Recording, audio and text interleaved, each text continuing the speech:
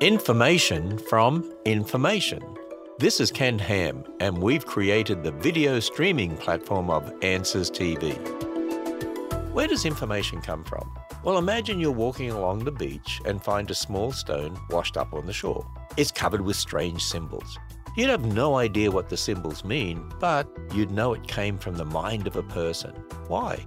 Because we know that language or information ultimately only comes from a mind.